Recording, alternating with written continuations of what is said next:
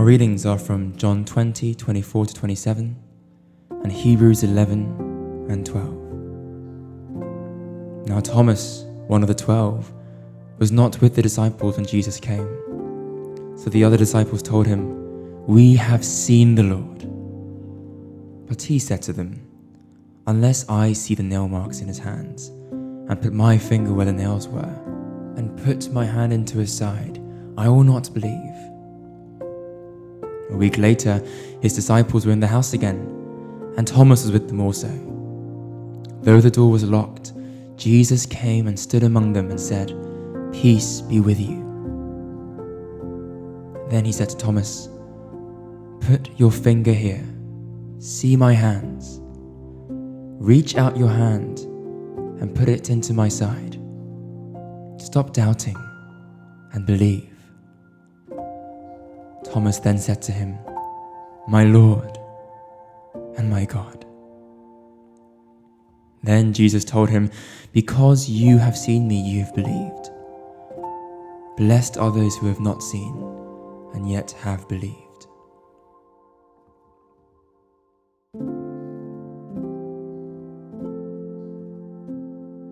Now faith is confidence in what we hope for and assurance about what we do not see. This is what the ancients were commended for. By faith, we understand that the universe was formed at God's command, that what is seen was not made out of what was visible. And therefore, since we are surrounded by such a great cloud of witnesses, let us throw off everything that hinders us and the sin that so easily entangles.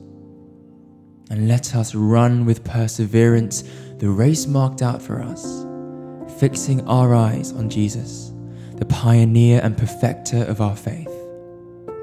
For the joy that was set before him, he endured the cross, scorning its shame, and sat down at the right hand of the throne of God.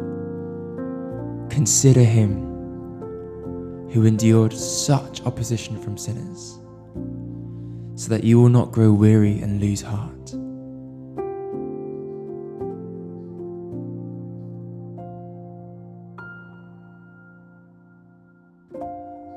Unless I see the nail marks in his hands, and put my finger where the nails were, and put my hand into his side, I will not believe. Doubt is inevitable in the Christian life. Doubt in God's love, in God's truth, even in God's existence. But God meets our doubts and failing faith not with disappointment, but with compassion and understanding. In this next moment, speak to God. Tell him what doubts you have. Be honest and specific. And as you tell him, pray, "Lord, I believe. Help my unbelief."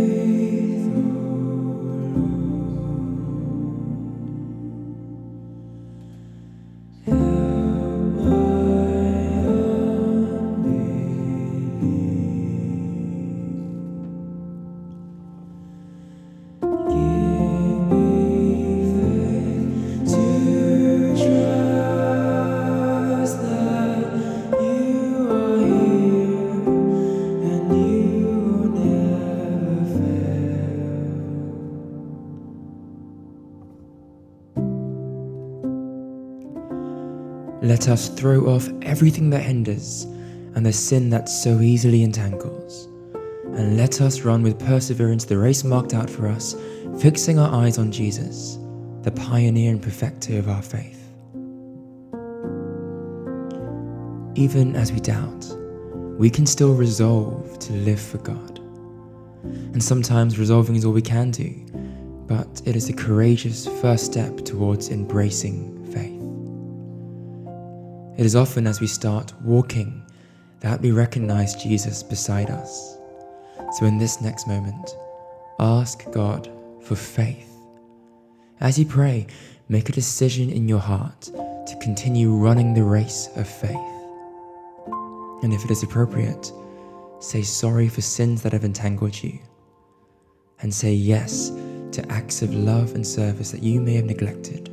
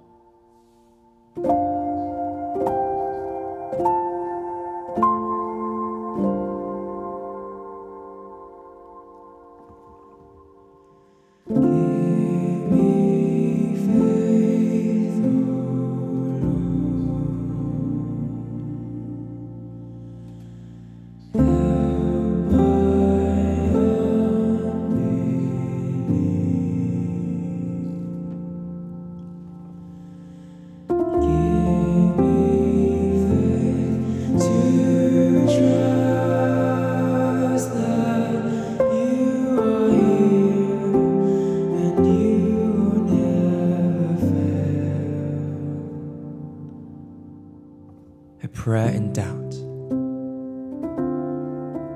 Lord Jesus Christ, I believe and trust that you are the only begotten Son of God, the Saviour of the world. But like your Apostle Thomas, I am troubled by doubts and uncertainties.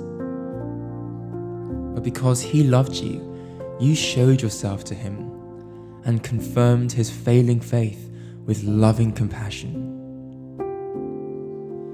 Keep my heart true to you in faith, hope, and love, despite the darkness of my mind. You have promised blessedness to those who do not see, yet still believe. Fulfill your promise. Draw near to me in your holy word, in your sacraments, in the communion of the church, and by your Holy Spirit. Send forth your light and your truth. Let these be my guide. And with hands of faith stretched out to you, let me touch your saving wounds, so that in truthfulness and trust, I can say with Thomas, my Lord and my God. Amen. As our Saviour taught us, so we pray. Our Father in heaven, hallowed be your name. Your kingdom come and your will be done on earth as in heaven. Give us this day our daily bread, and forgive us our sins, as we forgive those who sin against us. Lead us not into temptation, but deliver us from evil. For the kingdom, The power and the glory are yours, now and forever. Amen.